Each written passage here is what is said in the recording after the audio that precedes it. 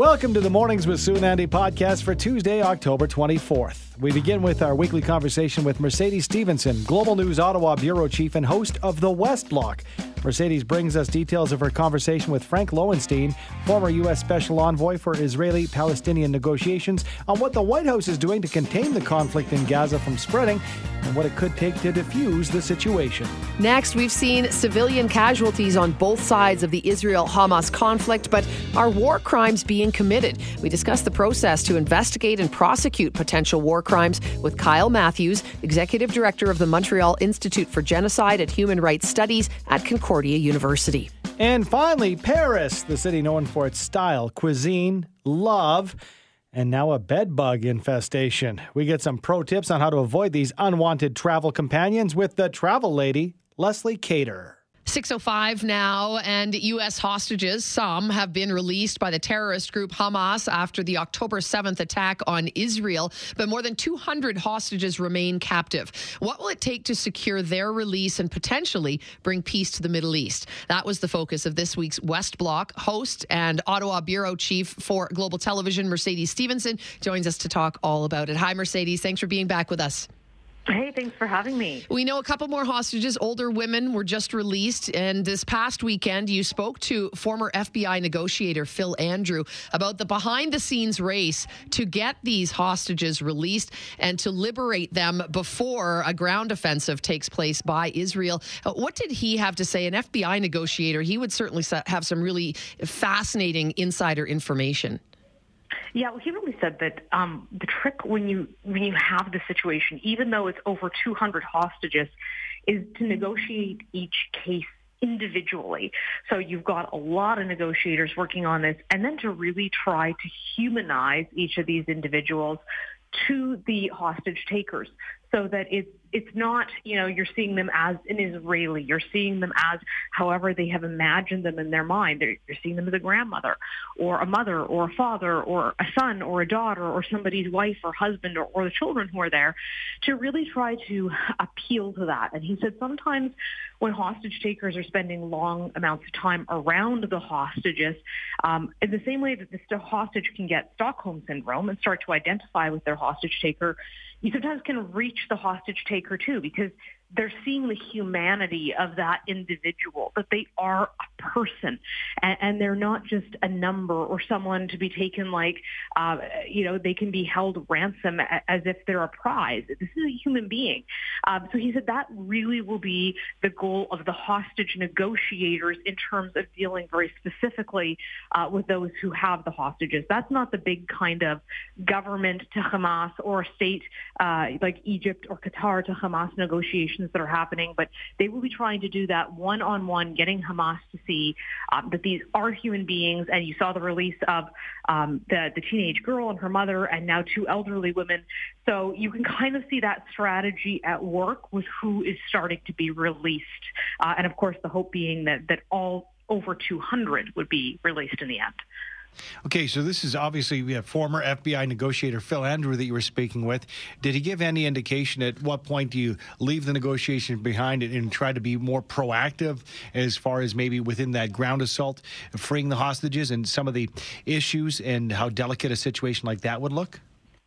Yeah, I mean, he didn't go as much into that because for a guy like Phil Andrew, it's all about the negotiation, right? That's his sole focus is trying to get the hostages out. But we did speak to another individual who deals more with that, and he's a former Israeli-Palestinian special envoy for Israeli-Palestinian negotiations in the Middle East for the Obama administration. And he was saying, this is a complicated situation, and that he really believed the White House, and this was before it came out kind of publicly. It happened later in the day after we spoke to him. But he believed the White House was putting some pressure on the Israeli government to say, just give it a little more time to try to get the hostages out. Because, of course, there is a risk if you go in that they get killed. The idea that you can kind of just go in and grab them, this is a very sophisticated operation they're dealing with Hamas. The woman who was released today and was speaking to the media talked about being held in this spider web network of tunnels underground that are quite sophisticated. So if you're going to go in there and try to get 200 hostages out, the chance that you lose a lot of operators, but even more than that, a lot of hostages, is very high. And I remember when we went through our training as journalists, when I went through, it was the height of ISIS, and they were talking about being kidnapped, and they said, everyone thinks you want to be rescued. It's actually the most dangerous time for a hostage. It's when you're the most likely to either be accidentally killed by the people who are rescuing you or killed by the hostage takers as those people move in. So that would be highly dangerous for the hostages if they had to do that. They could be being kept in multiple locations, not all together. And so the thinking that some are saying was happening inside the Israeli government is maybe you treat them as lost and go in anyhow because you're not getting them back. Hamas is saying we'll turn them over, but only if there's a ceasefire. Obviously, the Israelis are not amenable to that at this point. So now the Americans are kind of not in the middle, but trying to influence the Israelis to wait a little bit longer before they go in to see how many hostages can be released. And sort of the prevailing theory right now around American national security circles is that's what the delay is in the Israeli ground offensive that a lot of folks were expecting 10 days ago. Okay, that makes sense because I think you're right. We've just been waiting and watching because Israel said they were going to go in. So does it seem then that the U.S. does hold some sway when it comes to what Israel does? Because they must not have much to do with Hamas being a terrorist organization, or do they have some sway with that group too? The Americans don't necessarily have a lot of sway with Hamas, but they'll be talking to Qatar and to Egypt and to other countries that do have sway with Hamas and saying, you need to help out here. This could become a regional war that could plunge you and other countries in the region into very protracted, very violent conflict that could spread around the world. So I think there's a lot of concern in not just Western and American circles, but also in circles in the governments in the Middle East about what a war like this could look like. And remember the Arab Spring. Some of these governments are very worried about their own populations rising up against them if there were to be a situation that was highly destabilizing. The Americans have this interesting thing that our American guest was talking to us about where with the Israelis, it's kind of like the more supportive you are in public, the harsher you can be in private. And Frank Lowenstein, who obviously is still quite connected to the White House we were talking to as the former negotiator, said that, publicly, Joe Biden has come out with this incredibly strident support that a lot of people weren't expecting from him. His past foreign policy kind of hadn't indicated that he would be that strong of a supporter of Israel. He went there, which basically means the Americans kind of now own this conflict in a public perception sense. And so that meant that he offered tremendous support to the Israelis, but that kind of earns him the private ability to say, hey, slow down. We want to try to do everything we can to get the hostages out. Think about the wider consequences here. So I thought that was an interesting dynamic that he was talking about. The more publicly supportive are, the more privately you can try to get them to listen to you. And it seems like so far, whether it's that they're listening to the Americans or they have concerns as well, by the way, about their own domestic population and their reaction if those hostages get killed in Israeli strikes. Something has held them back beyond when we initially thought that they were going to go in. And really only the Israelis know what the full calculus is on that. But I think that those are certainly some of the factors that are weighing in on it. All right, Mercedes, switching gears, and I was reading on globalnews.ca, and we've heard for it seems like a few months now that the federal Liberals are having some traction issues, and now Trudeau government's own polling program is saying it's in trouble. Can you tell us about this? Yeah, so David Aiken, who is our senior political correspondent, had this story. You can use ATIP, which is access to information, which allows you to theoretically get government documents. And side note / rant here, that system is incredibly broken and we can very rarely get any transparency on things on it. But one of the few things we can get is access to polls that the government commissions. And it was interesting because, Twitter is always a bit of an interesting place for partisans, but you had a lot of Trudeau supporters angry about this story saying, well, who paid for this polling? It's biased. Well, it's actually the government themselves who have paid for this polling because they need to know how they're doing. And what it pretty clearly showed is what we were seeing in the public polls, that the government has been losing support. And that's obviously very concerning for them. Now, sort of the end of the polling that we saw there was July, because obviously we have to put in and then wait to get that information back. And by the time we get it back, it's a month later. We don't know what their internal polls are showing right now in October. But there was a pretty clear trend there that was also being reflected in the public polling, which made, our theories about why we thought the cabinet shuffle might be happening seem to certainly be supported by their own internal polling of trying to change the channel, trying to get a different story out there, trying to get ministers who were being highly recognizable and highly criticized out of the spotlight. Do you hear that sound, Mercedes? That's the sound of cheering coming from the province of Alberta, I think, when you report stats like that. Thank you so much. Really always appreciate your time. Thanks for breaking things down with us. Thanks for having me. Appreciate it. Mercedes Stephenson is the Global News Ottawa Bureau Chief and, of course, the host of The West Block. 7:05 on your Tuesday morning. The war between Israel and Hamas has taken the lives of thousands on both sides of the conflict. But are war crimes being committed, and how will these potential crimes be investigated? Joining us to discuss is Kyle Matthews, Executive Director of the Montreal Institute for Genocide and Human Rights Studies at Concordia University. Good morning to you, Kyle. Thank you for having me on. Do we know, we know obviously that civilians have been caught in the crossfire on both sides of this war, but do we know if there's evidence that war crimes are being committed by either Israel or Hamas? Well, I think the answer is yes, and particularly if you look at the videos that have been circulated, the GoPro headcams that Hamas took when they attacked Israel that started this new round of the conflict, you see that there's just not just war crimes, but I'd say crimes against humanity committed against civilians, against children, against babies, taking civilians as prisoners of war, kidnapping them. That is all not allowed according to international humanitarian law and according to the Rome Statute that laid the foundation of International Criminal Court. So we do know that for a fact, that Hamas is guilty of war crimes, and there's more and more people now trying to see what Israel is doing and trying to ensure that it uses proportionality as it tries to fight Hamas.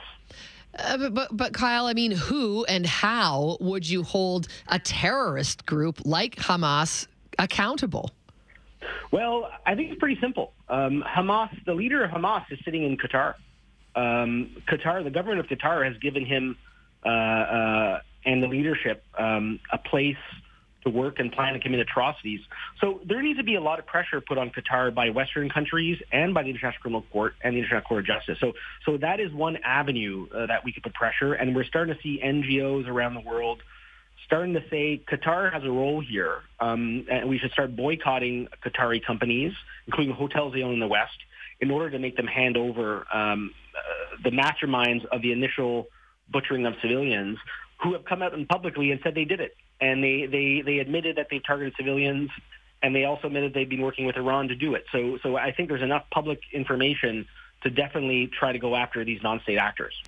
I want to back it up something you said a minute and a half ago there, Kyle, which was, not only war crimes, but also potentially crimes against humanity being committed. What is the difference between the two?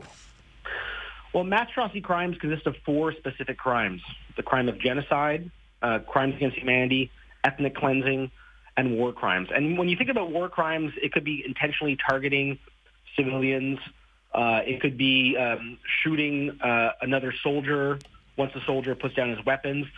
But what we saw that Hamas, they purposely targeted civilians, and yesterday videos were released of some of their crimes, and they are just so despicable, so inhumane. They mirror what ISIS did in the Syrian and Iraq, in the Syrian war and against the Yazidi community. So I think they're more than that. I think what we saw, and some legal scholars are saying that Israel's response is to stop an ongoing genocide by Hamas. And if you look at their charter, they basically, their charter is destruction of the Jewish people in Israel. It's not, we want a two-state solution. It is the ultimate defeat and destruction. So that's in a way the extremist nature of that movement, and it's extremely difficult challenge for Israel. It's a difficult challenge for the world. How do you deal with this? Today, the French government said they should activate the coalition that was used to fight ISIS to go after Hamas. Not sure how realistic that is, but it's definitely a major problem. So when you talk about something like this UN Security Council, for example, is there anything that they can do in terms of what Hamas, I mean, the atrocities that Hamas is committing? Well, yes, the International Security Council can condemn Hamas. They can condemn Qatar.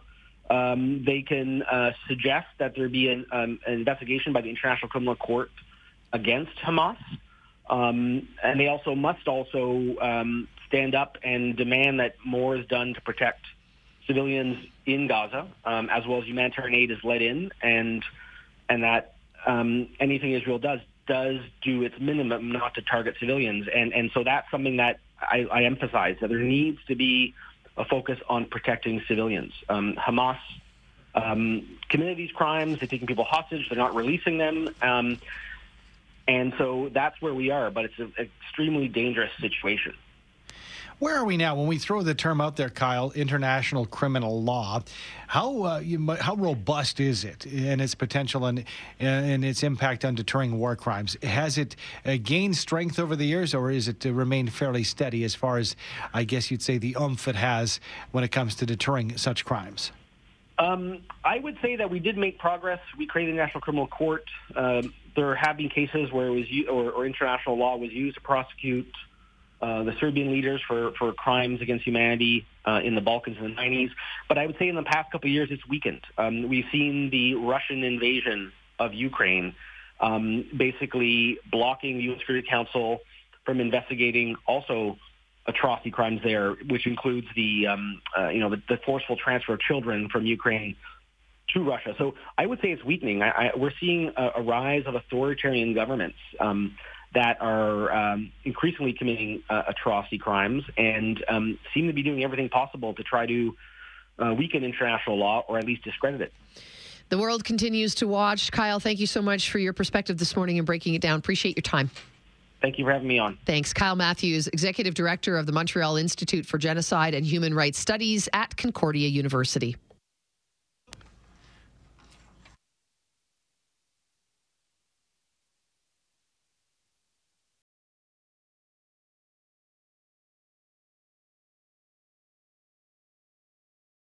$7:49 right now. Speaking of travel, but of a different variety, it's time to check in with our friend Lesley Keyter, the travel lady. Hi, Lesley. Hi, Sue. Good morning. Oh, bed bugs are what we're talking about this morning, and I've had the willies ever since you told us that's what you wanted to chat about. But they've certainly been making international headlines, and that has travelers on edge, doesn't it? Well, it does. I mean, you hear bed bugs. Oh, nobody likes that.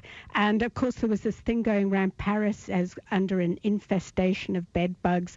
I have friends who live in Paris, and I said, are you guys having this problem? And they said no. So, but I guess once bed bugs are discovered in some hotels, they have to do something about it because people freak out. And Paris is one of the most visited cities in the world. So there's a lot of to and fro going on there. Yeah, it's crazy in that the impact that a bed bug can have. We hear how grotesque. Literally, it scares the heck out of me. But as far as the impact it can have, for example, on an industry such as travel or to these hospitality owners of beds and breakfasts in hotels. Well, exactly. And just looking at this, technology is amazing. So there is now technology being installed in the legs of beds in major hotel brands where it has a way of detecting if there is a bed bug, of isolating it, and then not only that, it sends a message to the head office to say, hey, this hotel, this location, we found a bed bug. You need to do something about that. Seriously? Yes. So the bed bugs, they travel out of the carpet or wherever and up the legs and into the mattress? Is that how it works?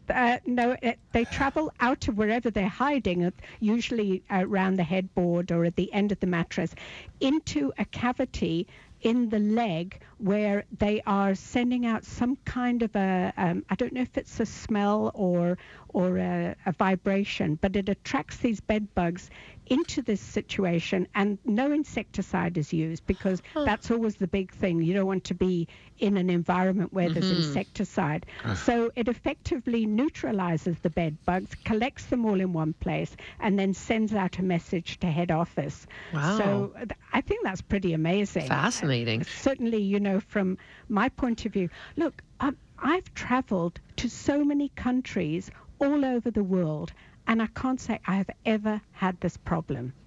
So maybe I've just been lucky, but generally I'll stick with the known brands. So maybe that's a reason why. But it's an interesting dilemma, because once you find that, but a few tips. If you're in a place where you think, I'm not so sure about this, don't put your suitcase on the bed to unpack. That's what most of us do, right? I know I do. So they give you those little luggage trays there in your room, unpack on there. Keep all your dirty laundry in a laundry bag that you can tie up and close, because bed bugs love smelly stuff. So keep those separate from everywhere else. But something, if you're worried about this kind of thing as well, stick with the major chains. Yeah. They are the ones who are really working on this with this technology, and they have a name to uphold. I'm not running down Airbnbs or bed and breakfast or anything, but sometimes they just don't have that extra support. Sure. Absolutely. I'm itching from head to toe. Thanks for that, Lesley. But some great tips. Thank you so much for the heads up. Okay. Have a good day, guys. Thank you. No scratching. Absolutely. It's Lesley Keyter, known as the Travel Lady. You can find out more about what she does online at thetravellady.ca.